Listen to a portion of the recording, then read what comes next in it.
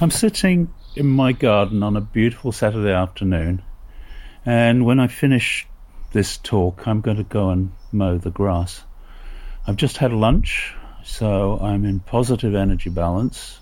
A very fine lunch, which was quite energy dense, and now I need to burn some energy. When I mow the grass, I'm going to use an electric mower, which is a long way away from how I might have mowed the grass 100 years ago. I'd have had to use much more physical force, much more physical energy to do that work.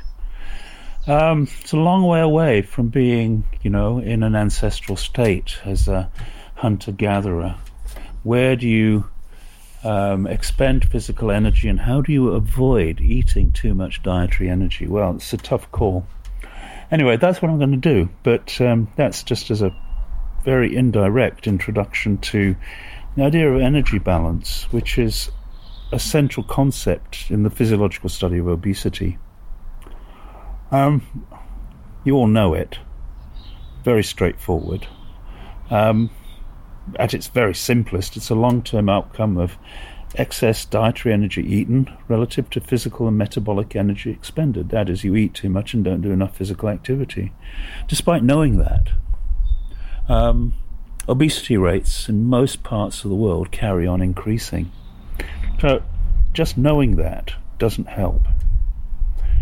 We know that there are genetic predispositions that influence energy balance. We also know that fetal growth, developmental programming that comes with just the nutritional environment in utero, and epigenetic regulation, the manipulation of genes, genetic expression according to environmental circumstances, again in utero and in early life, also modify energy balance.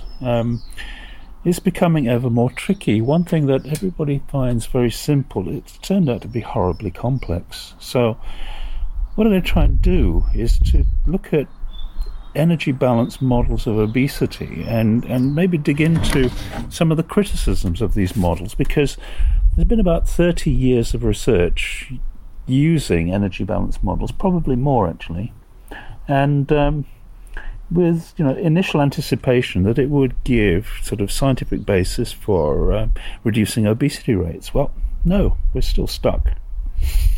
So we'll talk about energy balance, what it means, where it comes from, and then talk about the different kinds of models that people use, and then get on to one or two of the criticisms of those models. So, to energy balance, what is it? The word energy, energeia in Greek, was coined by Aristotle as representing something being at work. Energy to the ancient Greeks was an observed but unmeasurable force, a link between human function and pleasure. Now we don't think about pleasure in terms of energy, generally. It's become something that's been dissected into something that's tractable as an object of scientific inquiry. And we've separated that from, energy of the different kind, when we might mean enthusiasm, keenness, and so on. But actually, the Greeks would have linked all that. So, when did energy become a phenomenon of scientific inquiry? Only in the 19th century, once it was measurable.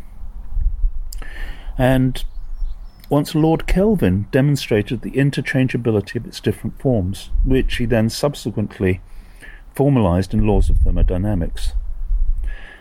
Kelvin's conceptualization of energy was significant in defining the concept of physical force in nature, but it removed bodily experience, such as pleasure and pain, from the consideration of energetics as a physiological process.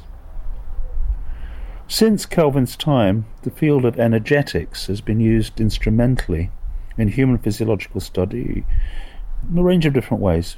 Studying pregnancy, how much food do you need, how much dietary energy does a pregnancy cost, how expensive is lactation, breastfeeding, as a physiological process. We now know it's actually a very expensive process. How much energy does it cost to turn a baby, for a baby to grow and become an adult? So we know about growth and development. And then the things related to that, not getting enough energy, undernutrition, getting too much energy, obesity, and looking at the relationships of all of these things in evolutionary frameworks and ecological frameworks. All of this has happened in the last 20 or 30 years or so. I'd say we know quite a lot about energy. The principle that underpins the idea of energy balance is homeostasis. The idea of homeostasis predates Socratic philosophy, with the doctrine of balance of opposite qualities being its direct ancestor. Humoral theory, which was based on the equilibrium of dissimilar elements and opposite qualities, followed from Hippocrates' work and formed the basis of Western medicine until the 18th century. While humanistic Western medical practice increasingly relied on understandings of pathology and deviations from norms by which to define illness, the notion of the balance of opposites has never totally disappeared from Western medicine. Where can we find it these days? Well, the easiest is to look at the idea of blood sugar balance in type 2 diabetes management and type 1 diabetes. It's, you talk to any diabetic, they're having to undergo this balance of opposites manipulation every single day. It's also very clear in energy balance discussions and discourses surrounding the personal control of body weight for the prevention or management of obesity. The ideas of physiological homeostasis and energy balance, they seem to be the same thing, often taken to be synonymous. Obviously, because both are concerned with energy flow through living systems by the process of metabolism or energy transformation within biological systems. But there is a difference. While homeostasis is fundamental to physiological explanations of nutritional health, biological energy systems are not ultimately homeostatic. I've mentioned the grass that I've just mentioned to you. I'm looking at the birds flying around me. The grass is not homeostatic. If it were homeostatic, I wouldn't need to cut it. The birds are having youngsters, and these youngsters are in the nests increasingly, and they're birds flying around all over the place, busying themselves to find the energy to help their infants grow. So biological energy systems, the one that I'm surrounded by at the moment, the very green and beautiful one that I'm surrounded by at the moment, is not ultimately homeostatic. To develop this a little bit, Douglas Wallace at the University of California at Irvine views homeostasis and biological energy systems in terms of competition for limited energy sources. Competition for limited energy resources is the basis of natural selection. Within any species, those that are more effective at acquiring and or expending available energy will sustain their energy flux and thus survive and reproduce. That's what the birds are doing right now. Life is largely conducted under non-equilibrium conditions, and organisms, groups of organisms or species that might seem to be in energy balance across the course of a day might not be across years, centuries, or millennia. Or indeed the grass. I look at it and it doesn't seem to be doing anything, but I know it is because I mowed it last week and I'm doing it again today. It would be very helpful to me if the grass decided to be in equilibrium position. There are many examples in biology of attempts to use equilibrium constructs under non-equilibrium conditions. Short-term physiological homeostasis can be demonstrated in humans under laboratory conditions, but free-living humans, you, me, like other species, show only a semblance of longer-term energy homeostasis, and then only if the non-homeostatic processes of reproduction and physical growth and development are ignored. Positive energy balance is associated with pregnancy, with lactation, bodily growth. Energy imbalance, on the other hand, both positive and negative according to ecological circumstances, contributes to the selective forces that have driven human evolution. Positive energy balance to grow and reproduce. Negative energy balance probably would lead to failure or death.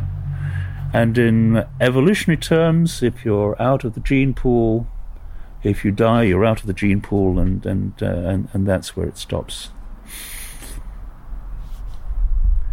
While it's seemingly straightforward to think about the relationships about energy intake and expenditure, decades of study have increasingly shown them to be complex and intertwined. Eating and physical activity are both strongly implicated in the regulation of body weight. There are homeostatic physiological mechanisms that defend the body against changes in energy balance. Energy brought into the body by food consumption must balance energy expended by bodily maintenance, reproduction and physical activity, as well as in children physical growth and development, if either undernutrition or obesity are to be avoided. Human physiology is much better able to strike such balance in ecologies of low food availability than in ones with plenty. That is, we're adapted to be able to respond to low food intake. There are a number of physiological ways in which we can do that, whereas we're not very well adapted to dealing with surpluses. Where food availability is low, physiological energy deficits can lead to weight loss initially, but energy balance recalibrates at lower levels of intake and expenditure as a consequence of physiological and behavioral adaptations which defend body size and composition. Anybody who's tried to go on a weight loss diet and reduces the number of calories they eat will know exactly this process on their own bodies. It's tough to lose weight on an energy restriction diet. You can do it, but actually your body defends itself against weight loss. And it has to. From an evolutionary perspective, this is one of the keys to survival in the past, being able to stay alive when food resources are scarce. When food is plentiful, only very weak homeostatic mechanisms exist to restore individual energy balance in the face of ecological energy surplus. In the absence of increased reproduction, increasing body size and fatness is a result. Obesity at the population level has emerged in societies where low or declining reproductive rates have coincided with good or improving food security in the past 60 years or so. Energy balance of obesity may therefore have a misplaced focus on the individual or nation state as the unit of study, rather than the family or other reproductive unit. Fundamental issue, I think. Now let's think about different types of energy balance models. You'd think it'd be simple, but no. As soon as a basic model doesn't work, then there's a modified model, then another, then another. They're not all wrong, but they vary in the degree of rightness that they demonstrate. So what are the various types of energy balance model that have been developed? They include things called the set point model, the energy density model, the protein leverage model, and the brown fat model. All of them relate the ecological structuring of energy intake and expenditure to the individual physiological regulation of energy input and output at the whole body level. The set point model is based on epidemiological observations that show many people have more or less constant body weight across their life. This model views body weight and body fatness as being maintained homeostatically by internal endocrine regulatory factors involving either glucostatic or lipostatic mechanisms. Interestingly, this model was developed from the 1970s, 1980s, at a time when the obesity epidemic, as we might want to construct it now, hadn't really accelerated. So it seemed a plausible model that had some kind of ecological validity. Tests of this particular model, the set point model, show the set point in humans to have upper and lower limits rather than being under tight control. For example, the fluctuation in body weight that results from either under or overfeeding requires a considerable change to the hypothetical set point, at least after starvation, refeeding and overfeeding. In a review of studies of body weight regulation through energy balance, Manfred Müller and his colleagues conclude that there's strong biological control of body weight and weight stability when experimental subjects eat boring but healthy chow diets. Most studies supporting the set point hypothesis have been carried out under such conditions. My lunch was not a boring but healthy chow diet. It was a very interesting and very pleasant and very tasty non-chow diet.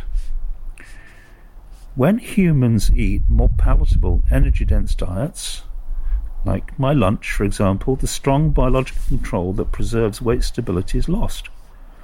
And so the set point model of energy balance has little explanatory value in the context of high availability of palatable, energy-dense foods to free-living people, as in most high-income countries now, increasingly across the rest of the world, and in my own kitchen just an hour ago. Demonstrating clear set points in different people has proved difficult, and the set point model has been modified. This is to take account of some of the inconsistencies associated with it.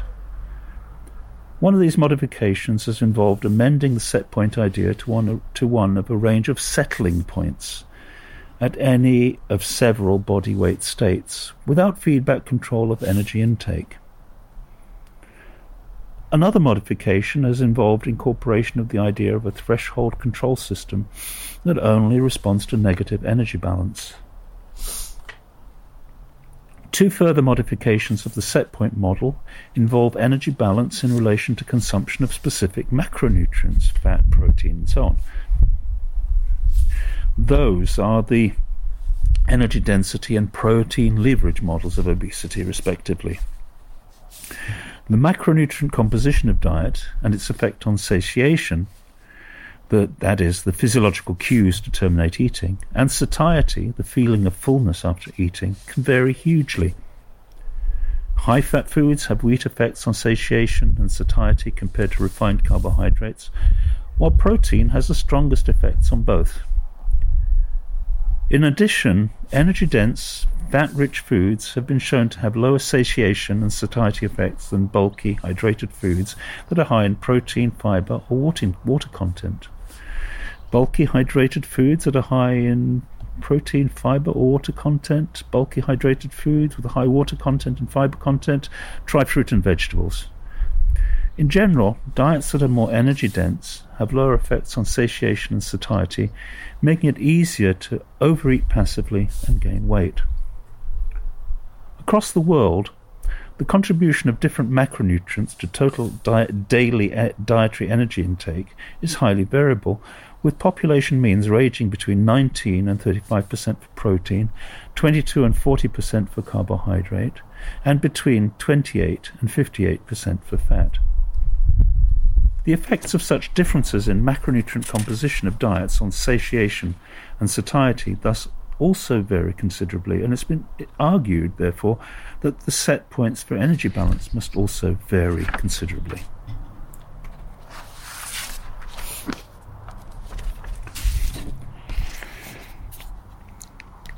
Moving on to another energy balance model of obesity, the protein leverage model. This was developed the brainchild of Steve Simpson and David Raubenheimer. Steve Simpson is the director of the Charles Perkins Centre for Obesity Research in Sydney, in Australia, and David Raubenheimer is also there. The protein leverage model of obesity was postulated and published while they were both still at Oxford. What this model posits, this was only put out in 2005, is that when humans trade off their protein intake against carbohydrate and fat on nutritionally unbalanced diets, physiological regulatory mechanisms prioritize protein when regulating food intake, maintaining appetite for further consumption of food until protein needs are met. That's quite significant. It kind of means if you eat something that is very starchy and low in protein, then you just keep eating until you get enough protein. Your target is to get enough protein in your diet. So if you're eating something high in fat and carbohydrate, chocolate, imagine how much chocolate you need to eat before you'd reach your satiation according to how much protein there is in chocolate. Nominally, you could probably gorge on chocolate until your stomach was so full and you started to feel ill. But it wouldn't be protein that caused you to stop, adequate protein that would cause you to stop eating. In relation to possible dietary causes of obesity, Simpson and Raubenheimer have noted that changing patterns of fat and carbohydrate consumption may drive population obesity precisely because humans seek to obtain a constant level of protein intake, even when its density in the diet is low. That is, most Western diets, if you go for the cheap stuff, high energy density stuff, contain very little protein, so you can overeat very easily. What they did, though, is take it beyond an idea. They formalized the model mathematically, and they related changes in protein availability across nations between 1970 and the year 2000 in relation to obesity rates in the early 1990s. This is in 13 high-income countries: Australia, Canada, Denmark, Finland, France, Germany, Italy, the Netherlands, New Zealand, Spain, Sweden, the United Kingdom, the United States. What they show is that obesity rates are highest where protein intakes have declined most, the United States, and they are lowest where they've increased the most, Denmark. The protein leverage model seems to work in this sense. It's also been tested experimentally using a randomized controlled laboratory-based study to show that dietary dilution of protein with carbohydrate and fat in meals promotes the overconsumption of dietary energy more generally.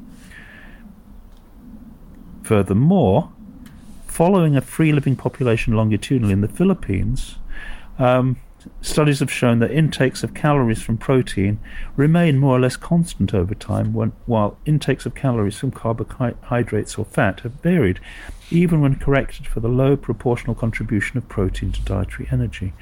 That means protein levels staying constant as the diet changes to be less protein dense. People, they argue, are eating more to get the same level of protein, and so over-consuming the number of calories.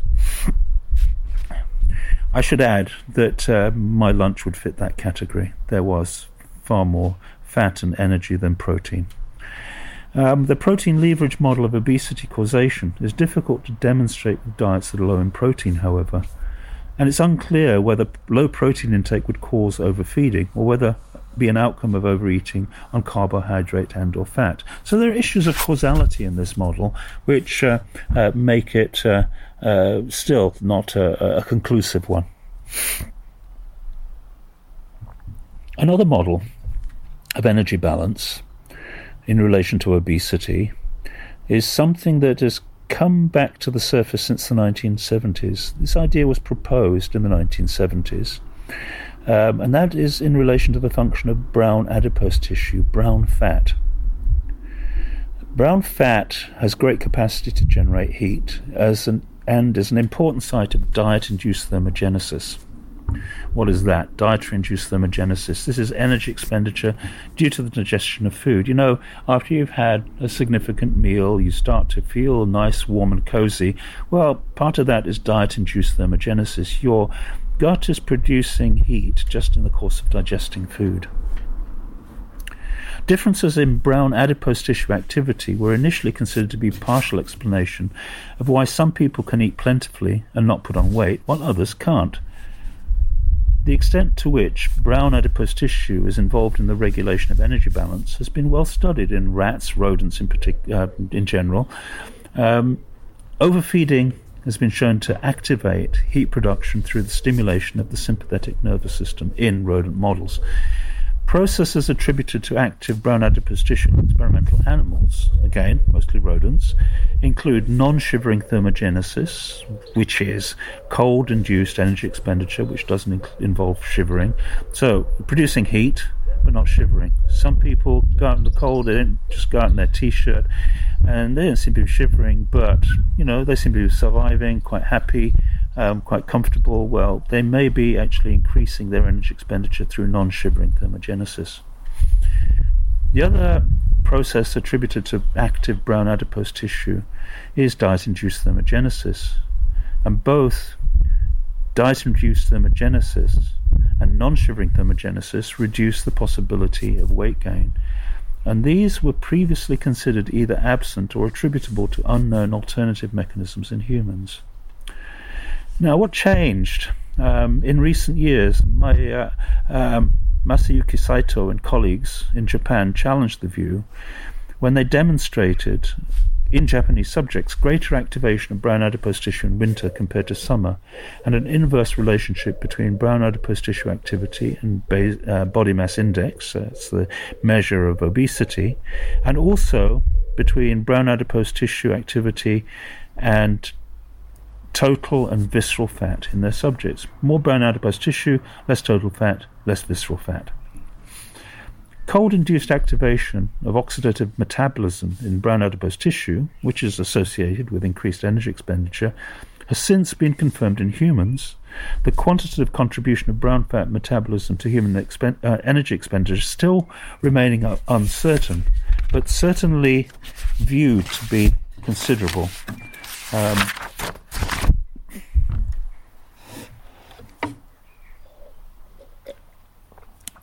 What of energy balance models and obesity? Mostly, the energy balance models conform to the criteria that should underpin obesity models more broadly. They all offer means of representation with clear operational definitions, common modelling language and terminology, but they vary in the extent to which they employ generality. That is, if you've got a model of energy balance model of obesity, to what extent can it generalize to the phenomenon more broadly? If you show that brown adipose tissue activity increases energy expenditure in a rat, what does that mean for humans, all humans across the planet? For example, some of the models, energy balance models, have been used for hypothesis generation. The original set point model doesn't employ a high degree of generality, nor does the brown fat model, as I've just said. The settling point modification of the set point model has a higher degree of generality, but it does this at the cost of possible hypothesis generation. That is, it might be able to explain energy balance in real-world situations, but there are so many variations of this that it's impossible to pin this down to a very specific hypothesis of energy balance and obesity. Among all of these models, the protein leverage hypothesis is the best framed because it offers high generality and a good framework for hypothesis generation. However, no energy balance has been successful in demonstrating causality in obesity production. This has been a problem. It's a problem that has taxed epidemiologist of obesity Torkild Sorensen in Copenhagen and his colleagues, and it's led them to question the implicit causality of energy balance models, often assumed by the proponents of those models. So Sorensen and colleagues argue that the translation of energy balance theory to testable scenarios about development of obesity has largely failed, because energy balance theory has not translated successfully into an explanation of obesity at the population level. That is, its generalizability from experimental scenarios to larger population phenomena. The failure of translation of energy balance theory into the biological phenomenon of obesity probably also lies with the misunderstanding of the thermodynamics of non-equilibrium systems, especially in relation to reproduction and evolution. Many physiological processes are homeostatic, but their homeostasis can't be used to explain evolutionary processes, since evolution itself is not homeostatic. It's precisely what is not homeostatic in nature that drives the development of more complex structures with increased energy flow, of greater diversity both within organisms and in ecosystems, and with more hierarchical levels at all levels of biological organization. So long-term energy imbalance, if we take the evolutionary perspective, is a fundamental property of biology and ecology. If we accept this framing, obesity is an emergent property of evolved human biological systems under the very particular circumstances of assured food security and declining fertility rates in the late 20th century.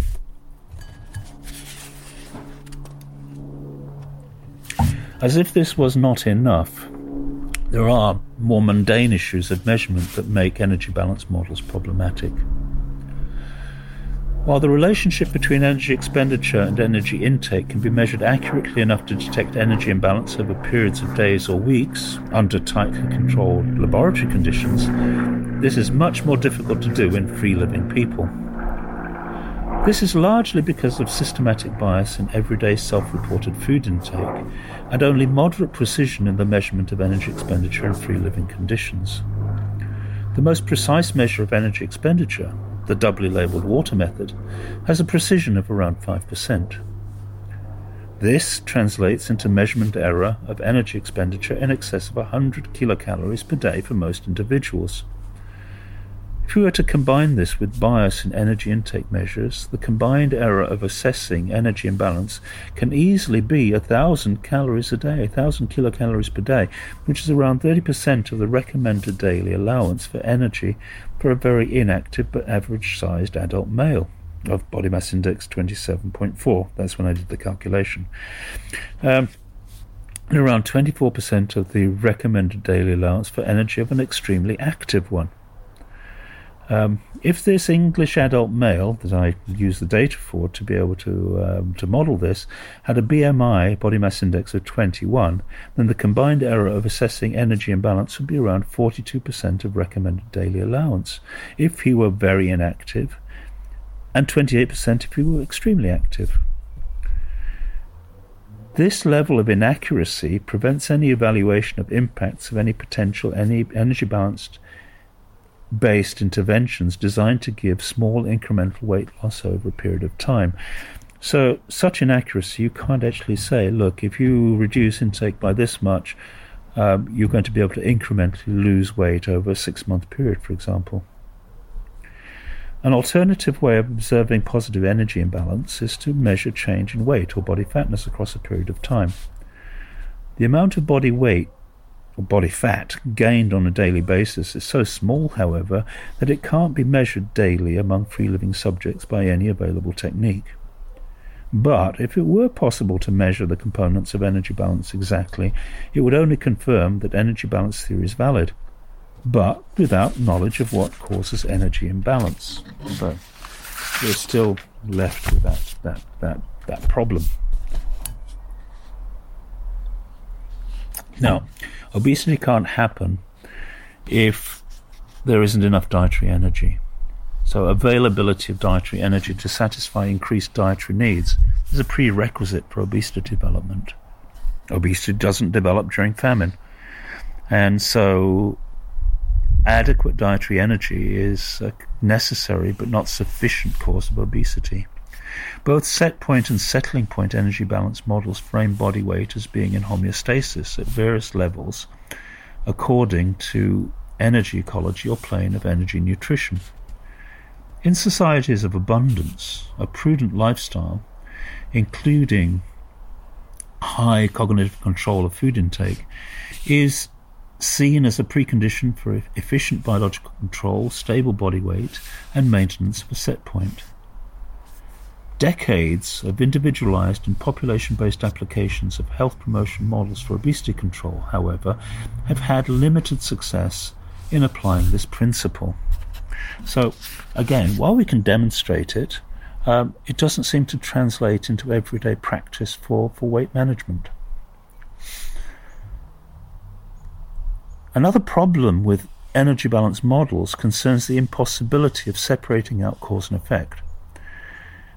Sorensen has alluded to that and has said, well, you can't move from a laboratory model to the general population.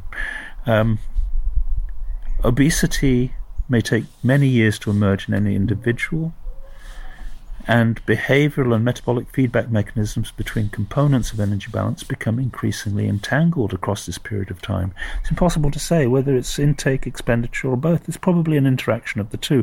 And the way in which imbalance happens because of reduced expenditure or increased intake are totally entangled.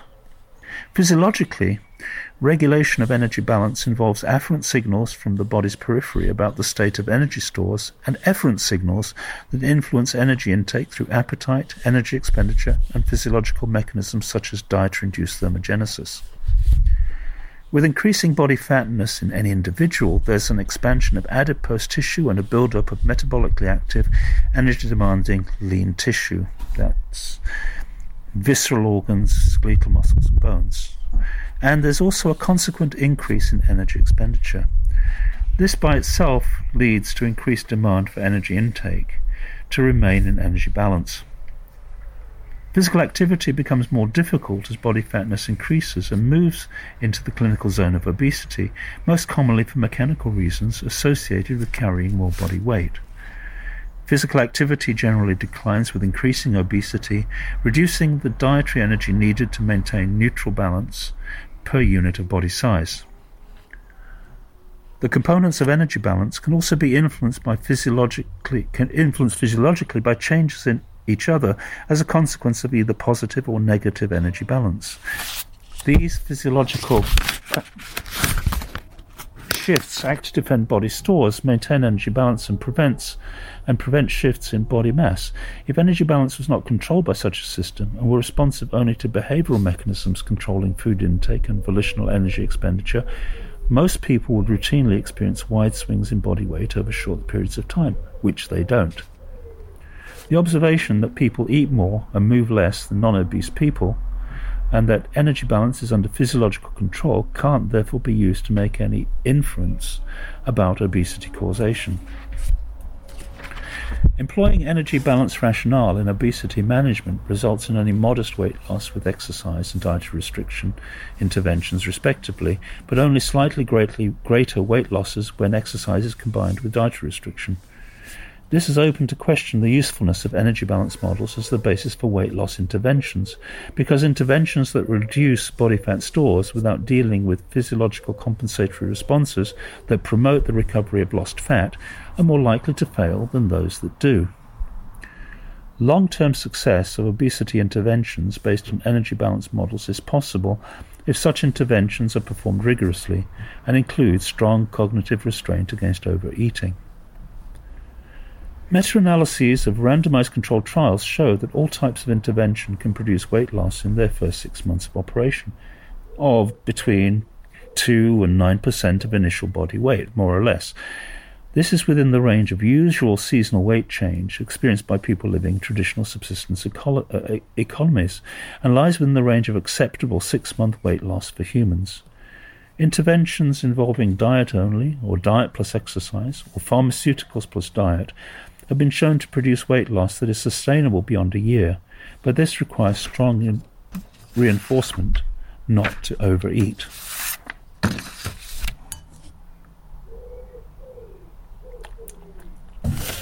Finally, to conclude this talk, I just want to consider briefly the possibility that energy balance of obesity, when applied to obesity interventions, might actually contribute to increasing obesity in some people. Might be a bit provocative, but here goes. Most people who are able to lose weight and maintain that weight loss for 2 years are generally able to remain at their lower body weight across subsequent years.